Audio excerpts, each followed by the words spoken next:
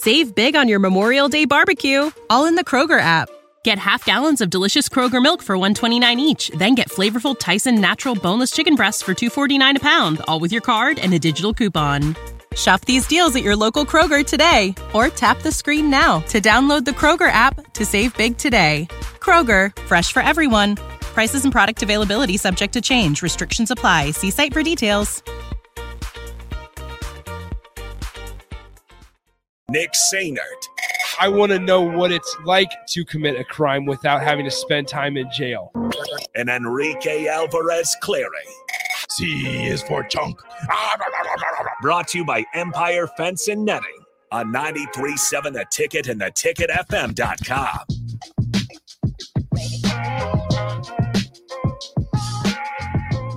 Welcome in. This is Happy Hour here on 93.7 The Ticket. Of course, this is not Nick Sainert or Rico. It is actually myself, Jake Bachman, and Oster Orman. Post-game came early. Yeah. It's a little bit of Husker post-game. They do have a game tonight, so we can jump into that. But it's a little bit different. We're swapping seats here and here at 93.7 The Ticket, and that can happen from time to time. And I'm going on my fourth hour. I used to do shows here that lasted 4 hours. So sometimes people ask me, you think you can manage 4 hours? Well, I used to do it every day. So I guess I can make it work. Never by myself. I don't think I'd last that long. That takes a real talkative person and a lot of prep work to do that. But it's good to be along for my fourth hour today, along with you, Austin. Yeah. I sit in here for 4 hours, but I hardly consider doing 4 hours of radio. Because mostly I listen to Strick and then I mostly listen to DP&J. So I just hold down a chair for 4 hours and it's great. Right. And that's what I've been doing for the most part, too. We had Chief Borders in, who's going to be part of the ticket moving forward, was on the captain. So go check that out if you want to. Great guy. So, I can't wait to see what he does, obviously, on the field and now off the field at 93.7 The Ticket. Look forward to that. And then just had the show with Steve Taylor here. So, let's jump right into Husker basketball. Boy, was it a disappointment going up against Iowa and losing that game 94-76 in Iowa City. Part of a two-part disappointment Friday night because the Nebraska wrestling team also took a loss. The difference there is that Iowa wrestling is an absolute powerhouse and Iowa basketball isn't exactly that, and not this year especially. You got to give Fran McCaffrey some credit. They've had some players of the year there. Some really good talent over the last couple of years. This is not one of those teams. I did not see a Luka Garza out there. I did not see either of the Murrays, Keegan Murray particularly.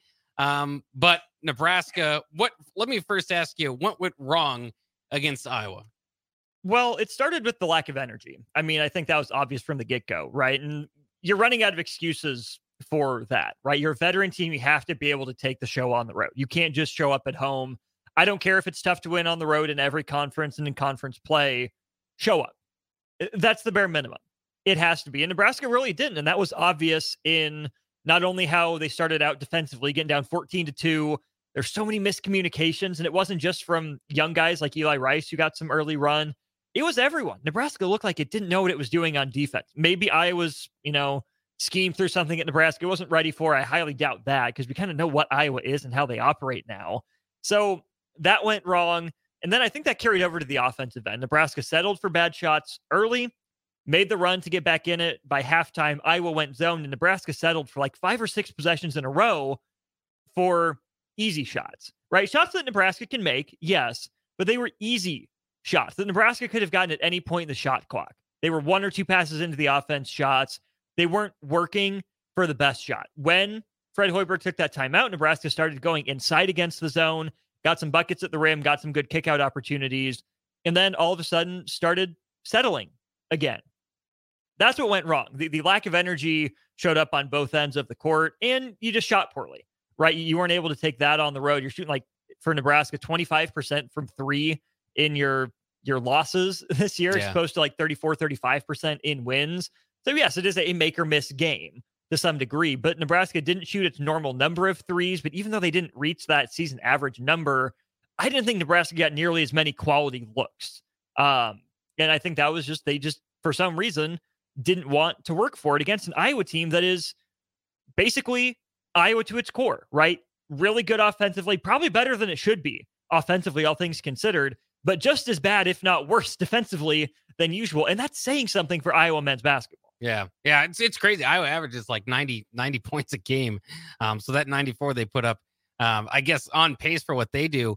But it's been a couple games, in the last 3 for Nebraska where you've given up 88 and 94. What do you grade this team defensively? I don't think it's the defensive unit that it was last year. Is it too early to say that? Or what do you kind of think? Or is it just kind of a lull in some of the teams you're playing here? No, it's not the same defensive team it was last year. And I go back to, I think I mentioned this a couple weeks ago, right?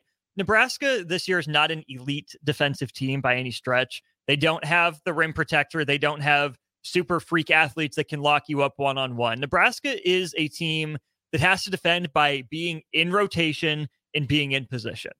They weren't against Wisconsin. They weren't against Iowa. They weren't against Creighton. They just got bludgeoned on the boards against Minnesota, right? But just because Nebraska is not an elite defense doesn't mean it can't start on the defensive end for this team, right? If they're giving effort, if they're engaged, they're communicating, they're in their rotations on time, that's what you need to ask of this team, right? Yeah, they have some guys that might be able to stop the ball. I mean, Juwan Gary's a solid defender. I think Jamarcus has it in him. Bryce can play his position pretty well. Even Mass down low, he's not going to block a lot of shots, but he'll generally, be in the way and provide some resistance. But Nebraska's not jumpy enough to create a lot of turnovers or block a lot of shots, which are the easiest way to prevent points. So if teams are going to get shots against Nebraska, can you make those shots as difficult as possible? But if Nebraska is at least locked in and communicating on the defensive end, you see them more engaged on the offensive end too, right? That was what was disappointing against Iowa, was if you're not going to give energy on defense, save it for offense, right? Work for good shots, but that's not how it works. Anyone who plays basketball knows, even if you're not a good defender, your effort, your intensity, your energy on defense sets the tone for how you go down and play on offense. So even if you're not going to be great on defense, at least try and things go better on the other end. Yeah, and like you said, especially that Iowa game, getting off to such a bad start. Ohio, ready for some quick mental health facts? Let's go. Nearly 2 million Ohioans live with a mental health condition. In the U.S., more than 50% of people will be diagnosed with a mental illness in their lifetime. Depression is a leading cause of disability worldwide. So why are some of us still stigmatizing people living with a mental health condition when we know all of this? Let's listen to the facts and beat the stigma. Ohio, challenge what you know about mental health at beatthestigma.org. You expend all your energy getting back in the game, and then, Iowa still got energy to close you out. Mm-hmm. Looked like it seemed to be kind of what happened there. As Nebraska did, tie that game, or I think even took the lead there. By one. Yeah, about 10 minutes left. And no, they led at the U16. Okay, yeah, a little bit more than that. But it ended up being a blowout loss. Is there, I know for that game, and you've had, it's tough with this team because that's a really disappointing loss, not just because it's a rival, not just because Iowa isn't particularly good this year, but because it was coming off the Purdue win, obviously. Mm-hmm. So I kind of categorize that not quite to the level where Minnesota was very disappointing, because Minnesota, halftime, you played your best half of the year against a really bad team without who, by the way, has been doing well of late, but that lost their best player in the first half. So, that was disappointing. And so it's easy with some of these losses, I think, to think same old Nebraska basketball. Do you have that feel? They are 13-4 still, mind you, 3-3 in conference play. And as you go against the Rutgers, this is a game you should win. I know it's, again, a road game, but this is a 1-4 team. They average 67 points per game and that's last in the Big Ten. They shoot 39% from the floor.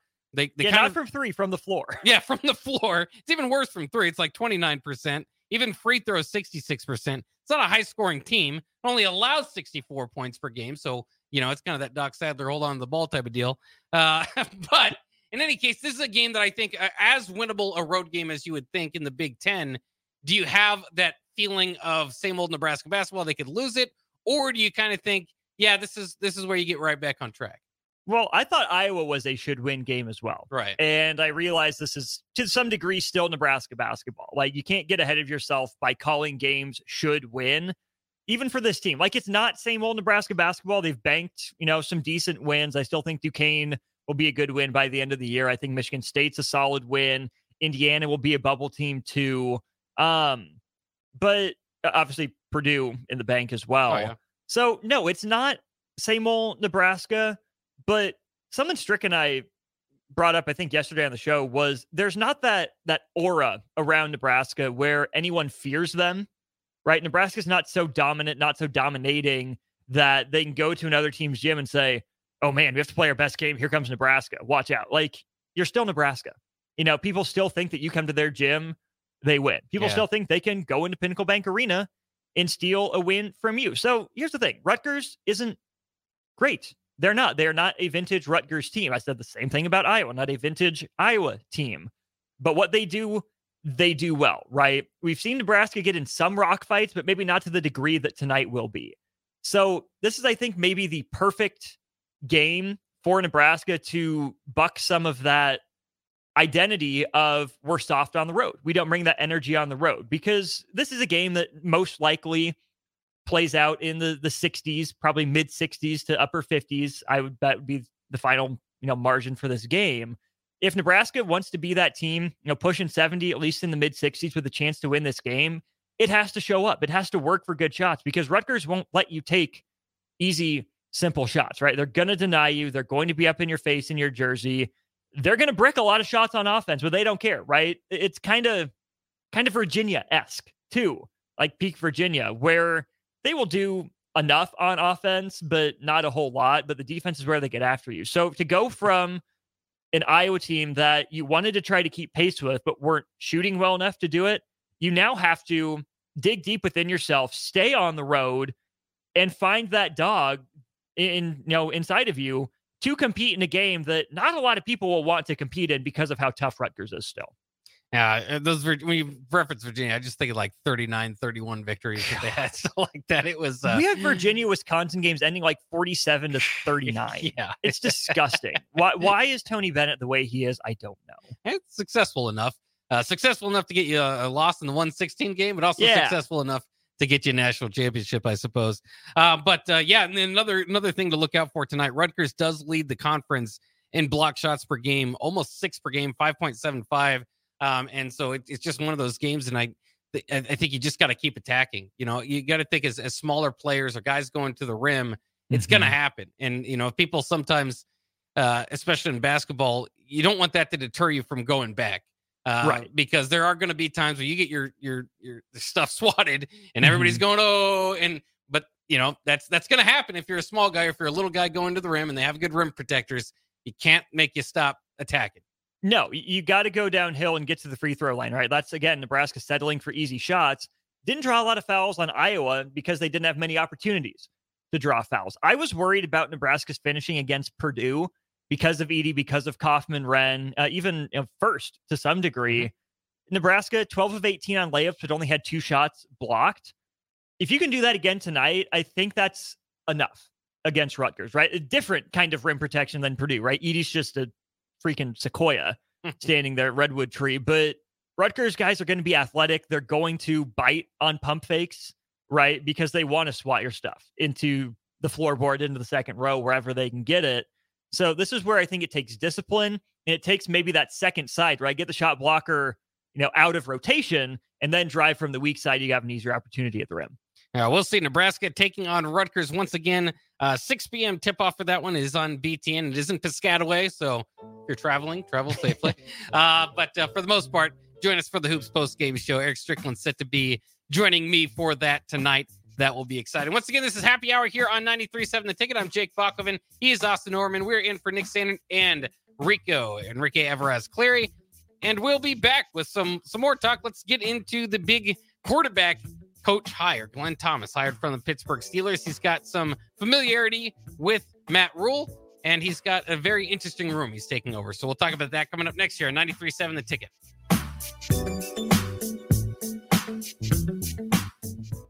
Save big on your Memorial Day barbecue, all in the Kroger app. Get half gallons of delicious Kroger milk for $1.29 each. Then get flavorful Tyson natural boneless chicken breasts for $2.49 a pound, all with your card and a digital coupon. Shop these deals at your local Kroger today, or tap the screen now to download the Kroger app to save big today. Kroger, fresh for everyone. Prices and product availability subject to change. Restrictions apply. See site for details.